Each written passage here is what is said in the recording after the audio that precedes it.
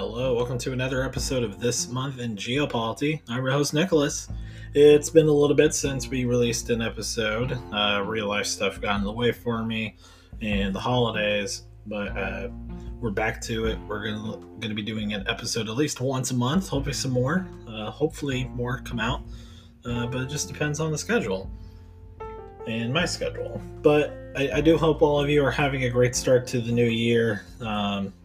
2021, please do better than what 2020 was. I think we can all agree to that. This episode of the podcast is dedicated to listener questions. I was on the Discord and just asked all of you, do you have any questions for me in relation to the roleplay, regional history, and some of it's going to be my thoughts and opinions on just the region in general, looks like. So I just want to thank you people who submitted questions. I really appreciate it, and I want to get all of you more involved with this project. First question that we're going to answer is from Firstia, who asked, how do you think the upcoming multipolarity will affect roleplay? There's, or will be soon, the ICC, AF, AU, and another Eurasian organization that Canada and Germany were talking about earlier, which I think they've been discussing that for the past few days on the Discord. But nonetheless, will the UAN live up to its purpose of avoiding further escalations, according to you? And that's, that question is pretty complex. We still have the real life examples of the United Nations failing to de-escalate conflict around the world, even with NATO around and with the Warsaw Pact and several other organizations around the world that were at least on a regional cooperative level. But for certain, the United Nations in the real life has failed its mission, at least in the sense of keeping peace. Now, there hasn't been any global war, but there's still been high conflict areas, most notably the Korean War in the 1950s. And I don't know if some of you know this or not, but technically that war never actually ended. They signed an armistice. There was never a peace treaty deal, so by all accounts, by technicality, the South Korea, North Korea, the United States they're still technically at war, just not in a state of war. But that was the first test of the United Nations, and they succeeded in the fact that the Korean Peninsula is together in a sense, meaning by that I mean at least that there's a South Korea, there's some sense of democracy that exists on the peninsula, and South Korea has been very successful economically, even if it is as of late. But that was the first true test of the United Nations, and in other areas they failed that role, especially with China getting involved towards in the middle there. Just didn't work out for them. Then you got Vietnam. Then you got situations that occurred in Eastern Europe. You also have in the 1990s, during at least the time scale that I learned about in school during the Clinton administration, of the Rwandan genocides, and of course a few other atrocities that have occurred during that time. The United Nations is, that's one of its missions, is to uphold peace. Even the Security Council, they participate in that, and I think it's been a rather, in my opinion, shame of that organization that while they promote so much, they do so little. And I think in the role play, the UAN will see the same thing. Obviously, we have regional rules, and it's hard to for things in our roleplay to escalate into a full-scale war. It rarely happens in the course of the regional history, at least as far as like compared to when the region was founded. The UAN could possibly fail to live up to those expectations of holding peace, and we might not be able to see their ability to de-escalate. Now, the ICC, American, Canadian, and Fenian Treaty, or I guess the ICCAF Treaty, ultimately, was a step in the positive direction, allowing this organization to at least participate in global politics in a big scale for the first time. And the UAN could possibly succeed, but I think things will unfold just as the way they have in real life.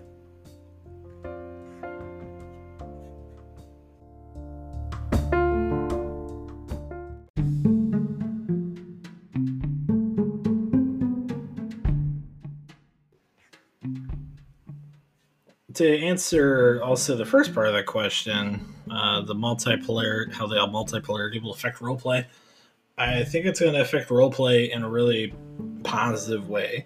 Organizations historically in geopolity have not done also so well. So I would argue that right now we're in a golden age of organizations, of multi-nation organizations existing within the roleplay.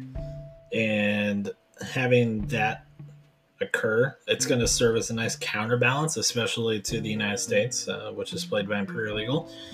Imperial Eagle in this time of the regional history, he's been a very dominant power, and very, I would say, intrusive into regional happenings across the world, and his roleplay is somewhat deviated from that, especially after the Danubian Civil War, the DCW. But this the multipolarity regarding the organizations, it's going to be fun, and it's going to enhance it a lot more. There's going to be a lot more deep role plays that are going to occur out of it, even if it's, I mean, I hope a lot of it isn't conflict. Some of it will be. At least from the way that people have been talking on the Discord. But I think there's going to be a lot more cooperation between organizations to counterbalance what the United States has done. Because the United States on its own, it's very powerful, and I think these organizations are definitely serving as such. Let's move on.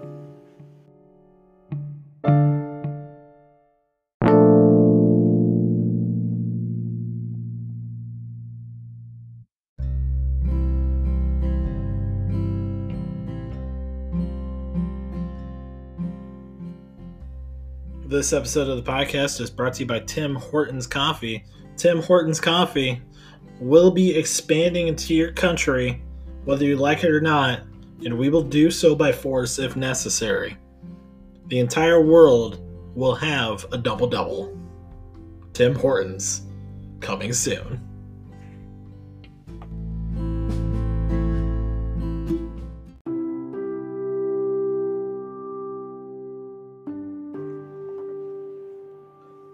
So, on Discord, F asked, will Canada's nuclear program fail? It's not going to fail in terms of actually making a nuclear weapon. It's going to fail, I think, in its goals. Canada in our role play is geared towards becoming a global superpower. Or at least that's the way that it seems in roleplay, especially economically. Canada's economic roleplay has been a bit intrusive, I would have to say, lately. But yeah, Canada's nuclear program will ultimately fail in its goals, I think. It's trying to position itself in a militarily especially with its acquisition of carriers and its goal to transition them into having two carrier fleets. Um, Canada Real Life doesn't need that because it knows that it has allies in the world. And that's why Canada it has a presence in the world. It's an economic power, not like the United States or China or Germany, but they certainly are uh, prominent in those aspects. Uh, Militarily, Canada, like I said, they don't need that. They have alliances. They have the United States. We have France, United Kingdom, Australia. Yeah, uh,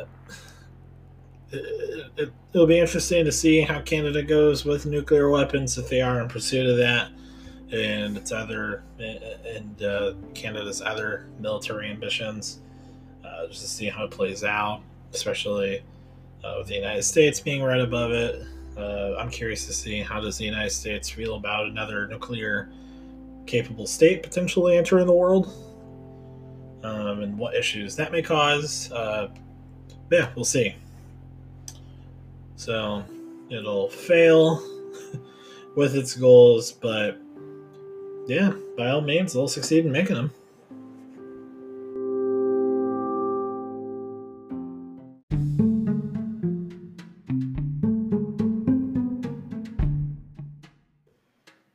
So for this next question, it's asked by Firstia, who asks, given the nature of geopolitics roleplay world, do you think nuclear weapons make a difference? I don't think nuclear weapons make a difference. Just like real life, nations will threaten the use of them. They're not ever going to be used. I mean, I'm also not just saying that because of the rules. Like, hey, you need to get approval from this player to do that. I just don't think people will use them. It would have just such a drastic negative effect on that country's image. Um, I obviously in this region's history, there's been a few players who have done some atrocious things, and it's gotten to the point where it became an issue for the region in terms of being on the website of nation states. But I don't really ever see that ever going that direction where nuclear weapons are actually going to be used. Um, I'm a big believer in the concept of mad, and perhaps I am mad for thinking that. Maybe I'm crazy. But it's just not. It's not going to be used, given the nature of the world. The United States is a lot more cooperative with its adversaries globally than what the United States actually is in real life. Uh, Perhaps the U.S. government should take a few notes from our version of the United States. Maybe they should be a little bit more socialist. But I don't know. We'll see how it goes. Of course, as nuclear weapon programs are being developed across the roleplay world. But yeah, we'll be definitely looking at that as things unfold in relation to the alliances that are forming.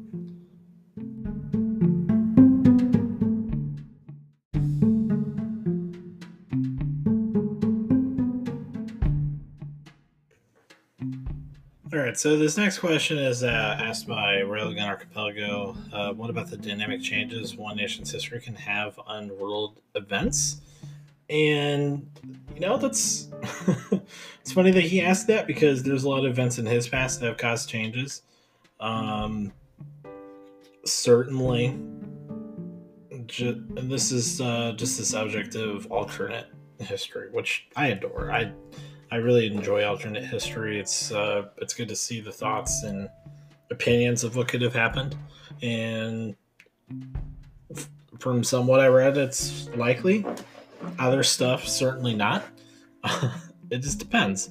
But in the Union's history, played by Imperial Eagle, he experienced a second civil war pretty much immediately after World War II ends. It's devastating, causes him to enter a period of isolationism from 1950 to 1970. And as a result of that, a lot of stuff in the world changes. His history changes so drastically that world history has to drastically change, because the United States, for better or for worse, was such a prevalent force in the world during that time period, and of course well after. But from 1950 to 1970, especially the 1950s, the United States really came into its own. It started assuming its role in the world. It was one of the few powers in the world that emerged unscathed, relatively unscathed, from World War II. And that doesn't happen in the role play because of the Second Civil War. So the United States is forced into isolationism, essentially, and everything changes. There's no more American rebuilding of Europe. There's no more democratic building of Japan and an American occupation of Japan, which Vashi, I know that you're listening to this and you're like, what? But it's just the truth. I will work with you on that. I will say, just really quick on the podcast, that some semblance of American democracy will emerge as democratic forces that honestly actually were existing in Japan during the time period emerge and are able to assume power somehow and develop some sort of democracy, which actually explains the tumultuous way that Japanese politics is in your role play anyways. So it works out. You're still affected by it somewhat, which is interesting. But yeah, we're all curious as to how things can change, and this episode in America's history certainly changes things in the role play. And I'm going to keep exploring other changes to nations' histories. I think Orange Bergo, I don't even know how to pronounce it. OB,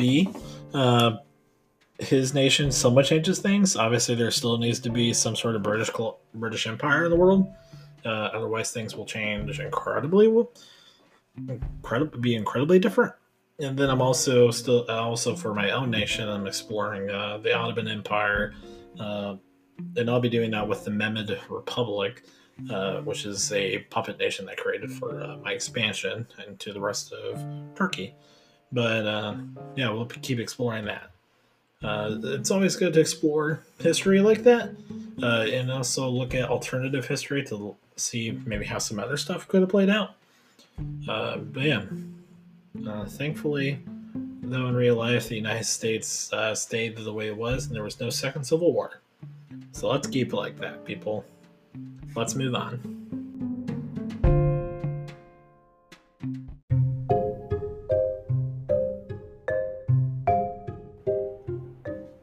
So this next question is asked by Quezzy, who plays the USSR. He asks, what happened to the 2008 financial recession?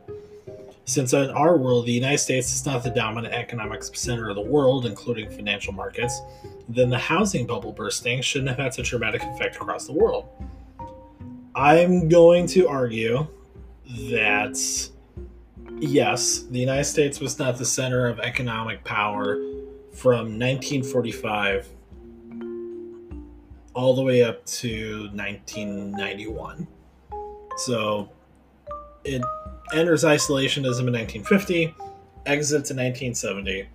It's still going to take a couple decades for it to catch up, to have nations get back on its side, for investment to come in, and for it to start dominating. In 1991, in our role play, the USSR still collapses. It loses a vast amount of territory. Now, it still keeps its industrial heartland, and it's going to be keeping its food, its breadbasket in the Ukraine. But for the most part, that's still a pretty devastating loss. Uh, you're gonna see the United States take advantage of that, and it's especially going to affect the world markets at that time that had been so centered on Moscow and Europe in general. So, as a result of that, the United States becomes the dominant economic center of the world. Now, it obviously doesn't occur in the middle or early 20th century, but it occurs in the later half of this. By 2008, it's in a very strong position, and it is number one in the world in terms of GDP, in terms of economic power. By this time, the USSR would have recovered somewhat from that loss in 1991, but it won't be able to catch up enough for the world to return focus to Moscow. The new steadfast, and by 2008, will have been the United States.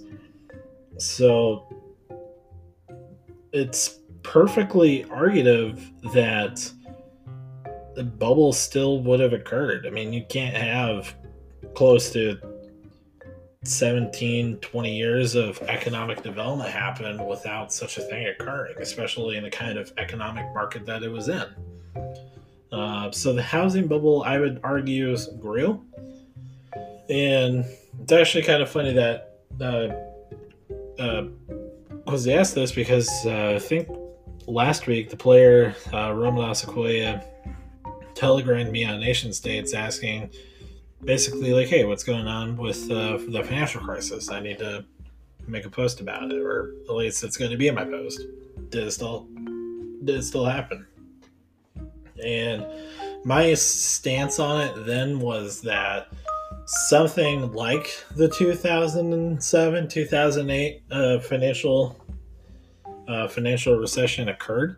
How it affected, now it's going to affect every nation in the world in some way or another, just because of how interconnected everything would have been. The level of it is dependent on the player and how they approach that. Now, we're in 2021 and we're 13 in real life, 13 years removed from that recession, at least. And in terms of role play time, that's a lot of role play years. So all of us should be recovered from that. I mean, I'm going to say that it affected the Hellenic League in some way. It would have affected the USSR and OB, the German Confederation, or at least the members of the German Confederation's alliance. But yeah, it happened, and we all still have to realize that stuff like that will keep occurring. Economic role play is always difficult, at least for me. I'm always uncertain if I'm doing things correctly. I do a lot of research into this. But yeah, research how. My recommendation is just research how the 2008 recession affected your claim and go from there. I would say it doesn't have to be exactly how it was in real life. It would have more likely affected some of us in some way or another, and in a negative way. But it's going to be player dependent on how far they want to go with it. Yeah, excellent question. Thank you. And let's move on.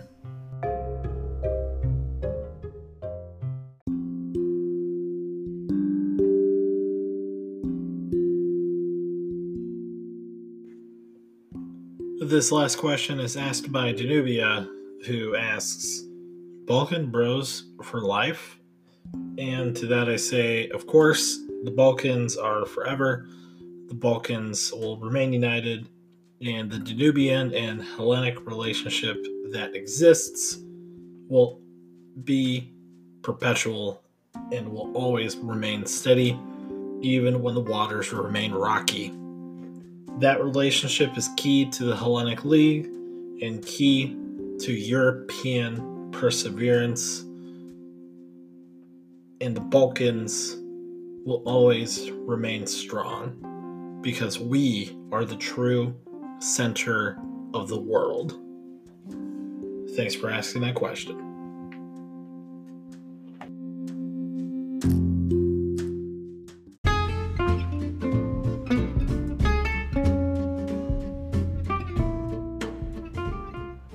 That is it for this episode of This Month in Geopolity. I just want to say thank you all for giving it a listen and supporting the podcast. It's definitely a lot of fun making it, and I've missed it. And we're going to keep pushing out episodes as often as we can, at least once a month.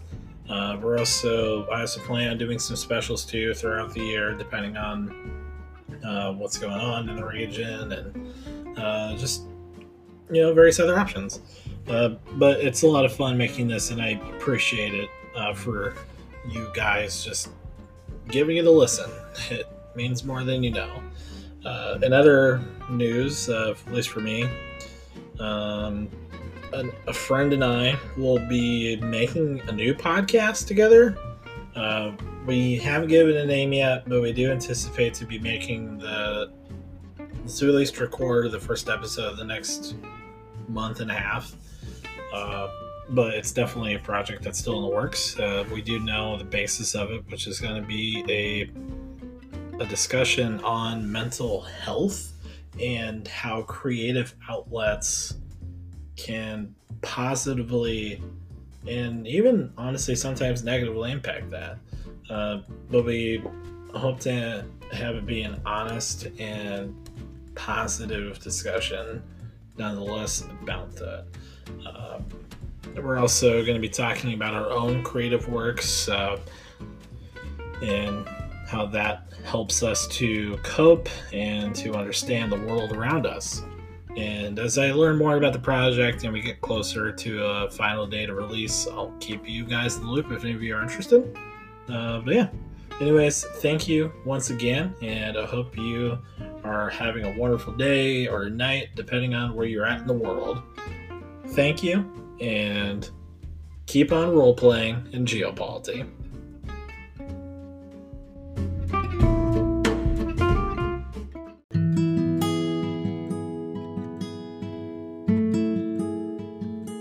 This episode of the podcast is brought to you by Northumbria.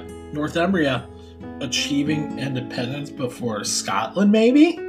That would be something. Northumbria, coming to you possibly soon.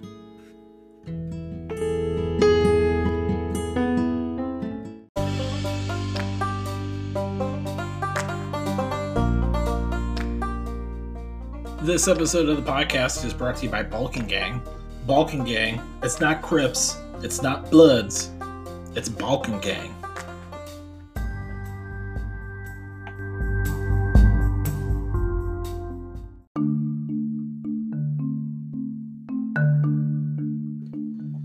All right, that is it for this edition of the podcast of This Month in Geopolity, the special Founding Days edition.